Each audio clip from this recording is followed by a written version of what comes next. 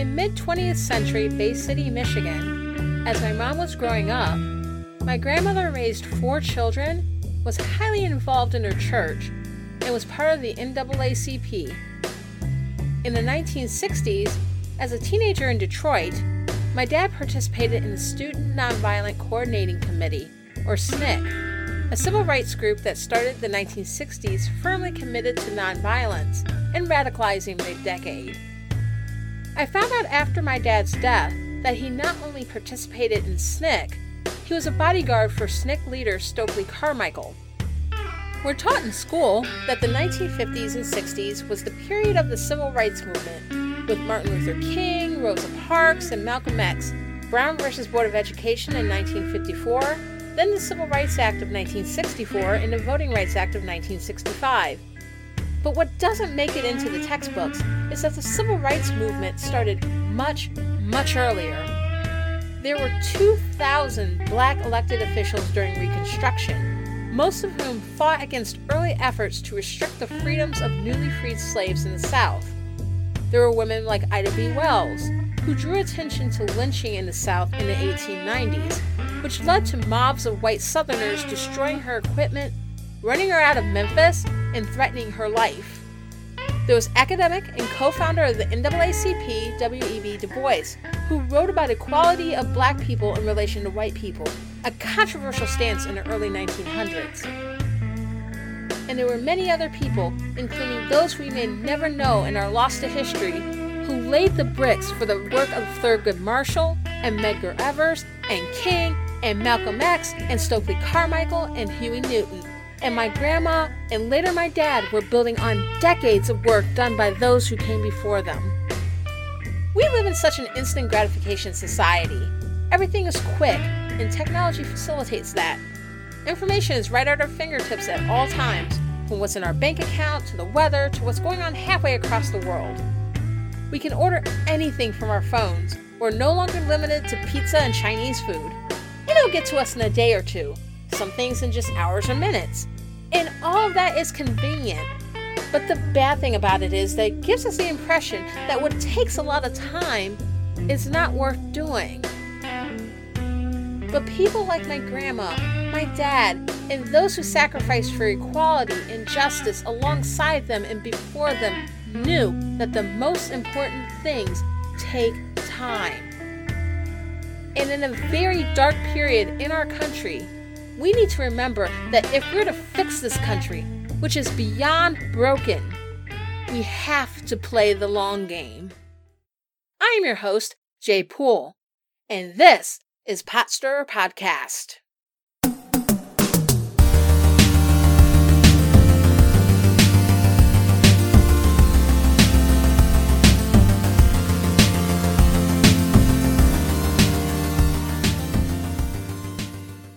When the GOP chose to sit on their hands during the last year of Barack Obama's presidency, when Obama nominated Merrick Garland to replace Antonin Scalia on the U.S. Supreme Court, little was done to pressure Mitch McConnell in the Senate to hold confirmation hearings. The thought among many Democrats was that it wouldn't matter anyway because Hillary Clinton would become president and the Republicans would eventually have to give in, which, as we all know, didn't happen that way. Donald Trump happened, and the Republicans gave us Neil Gorsuch, with not much fight from the Democrats. We should never take the future for granted. The Democrats were playing checkers, while the Republicans were playing three-dimensional chess. And these are the kinds of rulings we have as a result of failing to fight. The Supreme Court has just ruled on President Trump's travel ban for people from 7 countries, most of them predominantly Muslim. By a 5-4 vote, the justices decided the president has the right to limit entry to the U.S. from those countries, overturning a lower court ruling against the ban. The Supreme Court has ruled in favor of an Ohio policy to remove thousands of registered voters from its rolls if they haven't responded to a notice from state officials. Public employee labor unions lost a major case before the Supreme Court today when the conservative justices in the majority ruled 5-4, overruling a decision of theirs from 41 years ago. This is something the Supreme Court does rarely. It overturns its own precedents. The Supreme Court has ruled in favor of an Ohio policy to remove thousands of registered voters from its rolls if they haven't responded to a notice from state officials. This is the reality of these three rulings. The Supreme Court has given the president a blank check to violate the religious freedom and human rights of those whose rights and freedoms are most in need of protection from the courts. That is why the ruling in Hawaii versus Trump is on the level of Dred Scott versus Sanford. In the Dred Scott decision in 1857, the court stated that the black man had no rights the white man was bound to respect. According to the Roberts Court in 2018, Muslims don't have rights either. Also, the ability to sustain unions, which provide living wages to many Americans, is in jeopardy due to Janus versus AFS-CME, where the court scoffed at its own 40-year-long precedent. Meanwhile, the president, simply due to being president, is removed from any semblance of accountability for anything he does. And if the people want to make them accountable by voting them out, the state can arbitrarily take away their right to do so, especially if voters might have sat out in the past, according to Husted versus A. Philip Randolph Institute. The U.S. Supreme Court has disregarded their own norms and have handed the GOP unchecked power, and in so doing have abetted in the destruction of our democracy. And now, Justice Kennedy, who is conservative but has held a middle position in recent years, is retiring. Will Mitch McConnell respect the voters like he claimed he did during the Obama presidency and wait until the midterms to push through a new justice? One that would likely be extremely conservative? Nah. Civility got us here. Civility is bullshit. And those calling for civility, both Republicans and Democrats, are complicit. And let me tell you why. The problem with civility is that in the face of injustice, civility is simply servility. In Reverend Dr. Martin Luther King Jr.'s letter from a Birmingham jail, he speaks to not only the 1960s, when the letter was written, but the spirit of it speaks to what is happening today. He writes, quote, "I must confess that over the past few years, I have been gravely disappointed with the white moderate. I have almost reached the regrettable conclusion that the Negro's great stumbling block in his stride toward freedom is not the white citizens' counselor or the Ku Klux Klanner, but the white moderate, who is more devoted to order than to justice, who prefers a negative peace, which is the absence of tension, to a positive peace, which is the presence of justice, who constantly says, 'I agree with you in the goal you seek, but I cannot agree with your methods of direct action,' who paternalistically believes he can set the timetable for another man's freedom, who lives by a mythical concept of time, and who constantly advises the Negro to wait for a more convenient season. Shallow understanding from people of goodwill is more frustrating than absolute misunderstanding from people of ill will. Lukewarm acceptance is much more bewildering than outright rejection. I had hoped that the white moderate would understand that law and order exists for the purpose of establishing justice, and that when they fail in this purpose, they become the dangerously structured dams that block the flow of social progress. I had hoped that the white moderate would understand that the present tension in the South is a necessary phase of the transition from an obnoxious negative peace, in which the Negro passively accepted his unjust plight, to a substantive and positive peace, in which all men will respect the dignity and worth of human personality. Actually, we who engage in nonviolent direct action are not the creators of tension. We merely bring to the surface the hidden tension that is already alive. We bring it out into the open, where it can be seen and dealt with, like a boil that can never be cured so long as it is covered up, but must be opened with all its ugliness to the natural medicines of air and light. Injustice must be exposed, with all the tension its exposure creates, to the light of human conscience and the air of national opinion before it can be cured." Unquote. Let's be for real here. The idea that people choose to vote for Trump or for the GOP at this point because people to the left of them, and I put it that way because there's not really a true left in America. People to the left of them call them out on their racism or xenophobia or homophobia or other types of bigotry they have chosen to make peace with in order to support this regime is a bold-faced lie. Because if people do not see Trump's rhetoric and executive overreach in pursuit of bigoted goals as a deal breaker, if they are willing to excuse Trump's evil because, well, Obama did it too, then there's nothing people to the left of them could do or say one way or the other. Calls for the left to be civil are really asking for us to make conservatives feel better about their moral compromise, to be complicit in Trump supporters failing to take responsibility for their own beliefs and actions. So much for the party of personal responsibility. July is now here, and I want to let you know about a campaign Pot Stirrer Podcast is taking part in this month called #2PodsAday. It aims to introduce podcast listeners to 2 independent podcasts each and every day for the entire month of July. The hope is to give visibility to some of the great indie podcasts that you probably haven't heard of. Follow on Twitter @2PodsAday so you can be introduced to cool indie podcasts daily on your Twitter feed. #2PodsAday encourages you to listen more, listen indie.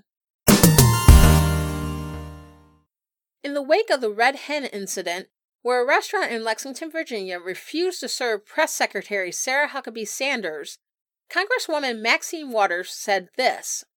You have members of your cabinet that are being booed out of restaurants,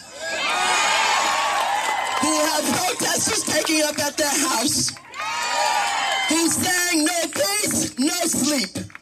No peace, no sleep. And guess what? We're going to win this battle because while you try and quote the Bible, Jeff Sessions and others, you really don't know the Bible. God is on our side.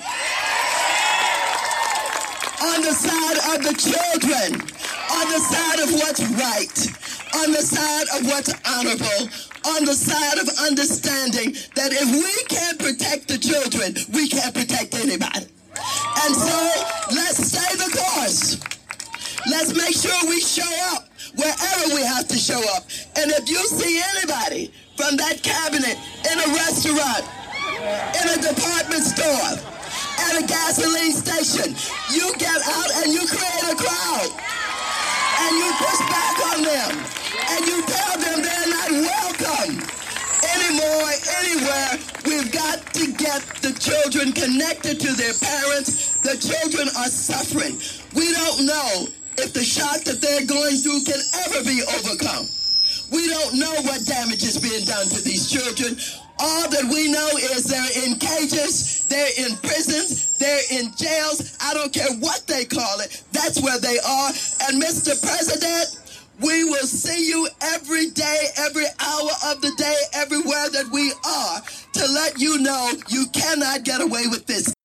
Her statement has led to threats by Trump on Twitter and calls for civility among both Republicans and establishment Democrats like Nancy Pelosi, which shows that the establishment Dems like Pelosi need to be dealt with eventually. Waters was accused of advocating violence. Some even insinuated that this type of rhetoric pushes voters into Trump's arms. But here's the thing. When you look at what Waters actually said, not the deliberate misinterpretation by our politicians and media pundits, she is not wrong. And the tension it has created is very similar to the tension 50 or 60 years ago that King writes about in his letter. He wrote, quote, "In your statement, you assert that our actions, even though peaceful, must be condemned because they precipitate violence. But is this a logical assertion?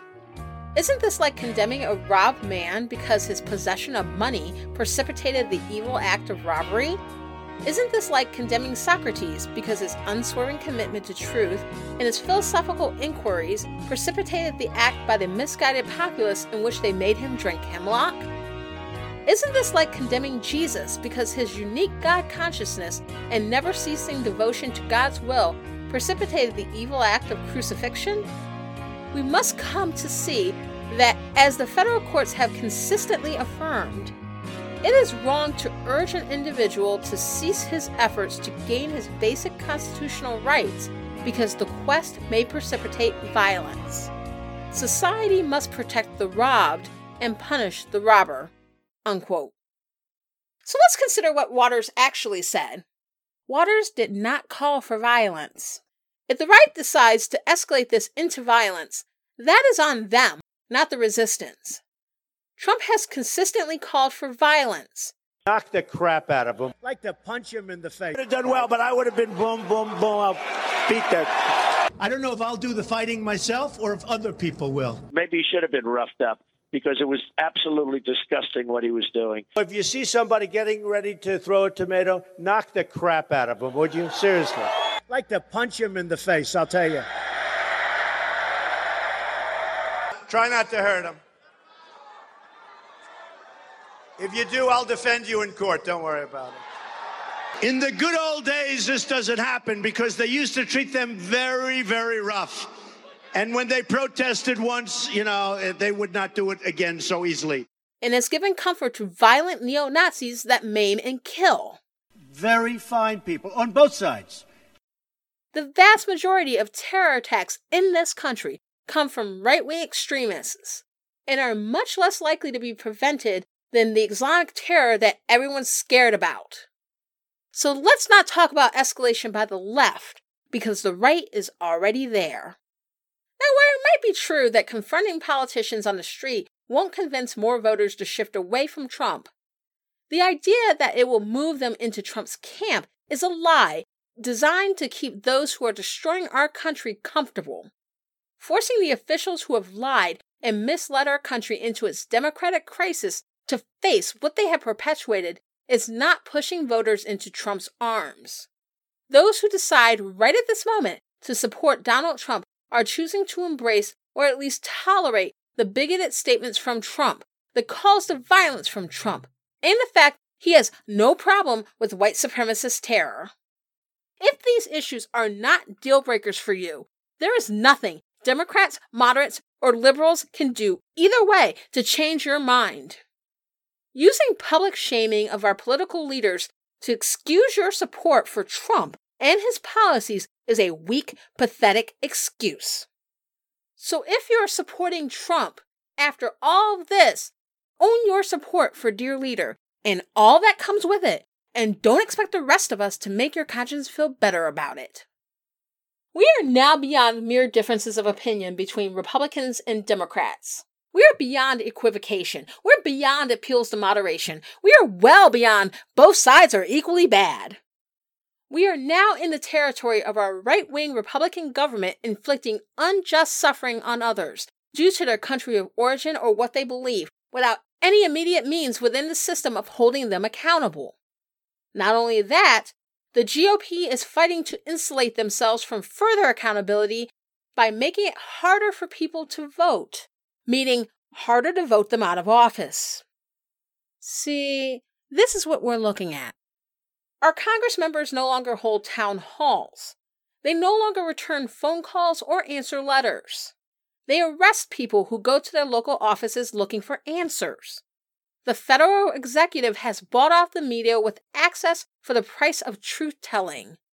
The government has decided they have nothing to lose, so why even pretend to listen to the American people? Why even keep going with the charade? Waters is not talking about breaking the law. She is not talking about violence. She is talking about making the people responsible for this situation just a little bit uncomfortable, holding them accountable for their actions by we the people. Too many people's lives are at stake to worry about civility. If you're more worried about being civil than fighting for the lives of those affected the most by the unjust and evil policies of this administration and government, you are part of the problem. King had one more thing to say in the letter from a Birmingham jail that I think is important for us in 2018 to take to heart. Quote, "Time itself is neutral. It can be used either destructively or constructively. more and more I feel that the people of ill will have used time much more effectively than had the people of goodwill. We will have to repent in this generation, not merely for the hateful words and actions of the bad people, but for the appalling silence of the good people. Human progress never rolls in on wheels of inevitability. It comes through the tireless efforts of men willing to be co-workers with God, and without this hard work, time itself becomes an ally of the forces of social stagnation. We must use time creatively, in the knowledge that the time is always ripe to do right. Now is the time to make real the promise of democracy and transform our pending national elegy into a creative psalm of brotherhood. Now is the time to lift our national policy from the quicksand of racial injustice to the solid rock of human dignity." Unquote. The time to fight was yesterday, but do not lose hope. It is never too late. Even if Trump pushes the court more conservative, it is never too late.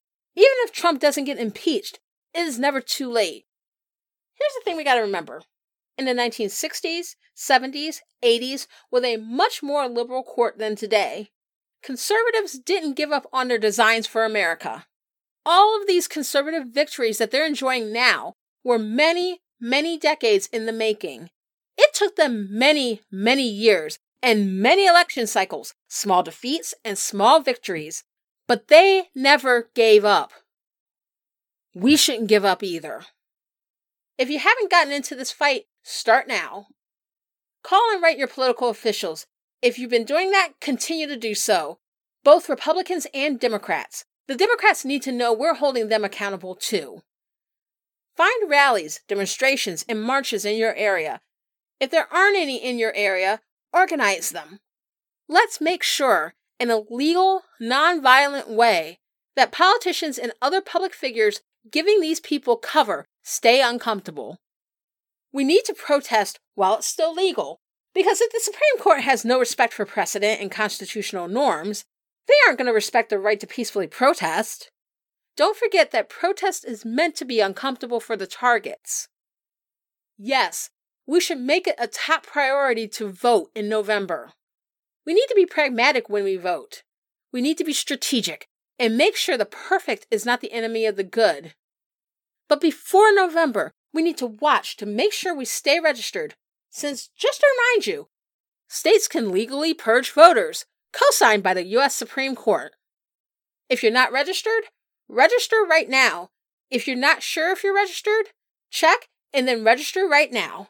If you're definitely registered, check online periodically, starting right now, to make sure you haven't been struck from the rolls.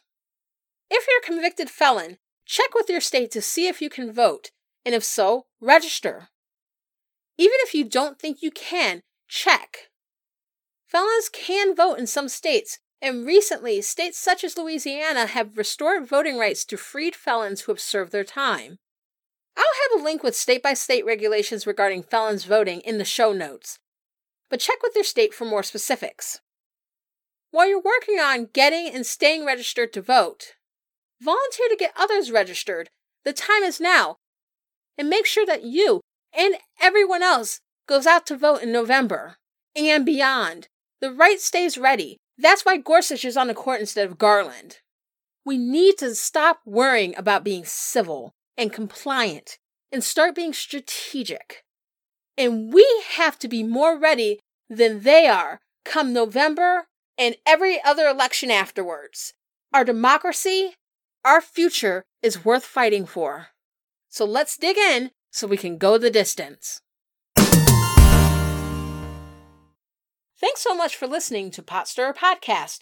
If you enjoyed the podcast, be sure to hit the subscribe button in iTunes or click Share this show in Stitcher to share with your friends. Visit PotstirrerPodcast.com for all things Potstirrer Podcast. Also, would you like to do more to support this show or the other excellent shows on the Flying Machine Network? If you're so inclined, please donate to the Flying Machine Network Patreon at www.patreon.com/flyingmachine. For just $1 a month, you'll become one of our mechanics. You can get a shout out from the show of your choice, receive our monthly newsletter, and more. And at our pilot level, you get everything at the mechanic level, plus you'll be able to listen to the APOC Radio podcast collection with Malcolm and Justin, and you'll receive monthly bonus episodes of all the shows on the network, including this one. In the bonus episode of Potstirrer Podcast this month, I give my perspective on the Masterpiece case, the one about the cake baker that refused to bake a cake for a same-sex couple in Colorado that the U.S. Supreme Court ruled on just weeks ago. Become a pilot and check that out. Really, your support through Patreon will allow us here at the Flying Machine Network to produce more wonderful content for you, our listeners and friends. And if you can't donate right now, that's totally cool. Keep listening to our shows. Go to flyingmachine.network to see a list of all our shows. Subscribe to our shows if you haven't already, and share with your friends. I'm Jay Poole. Let's fight for America's future, because freedom is not free.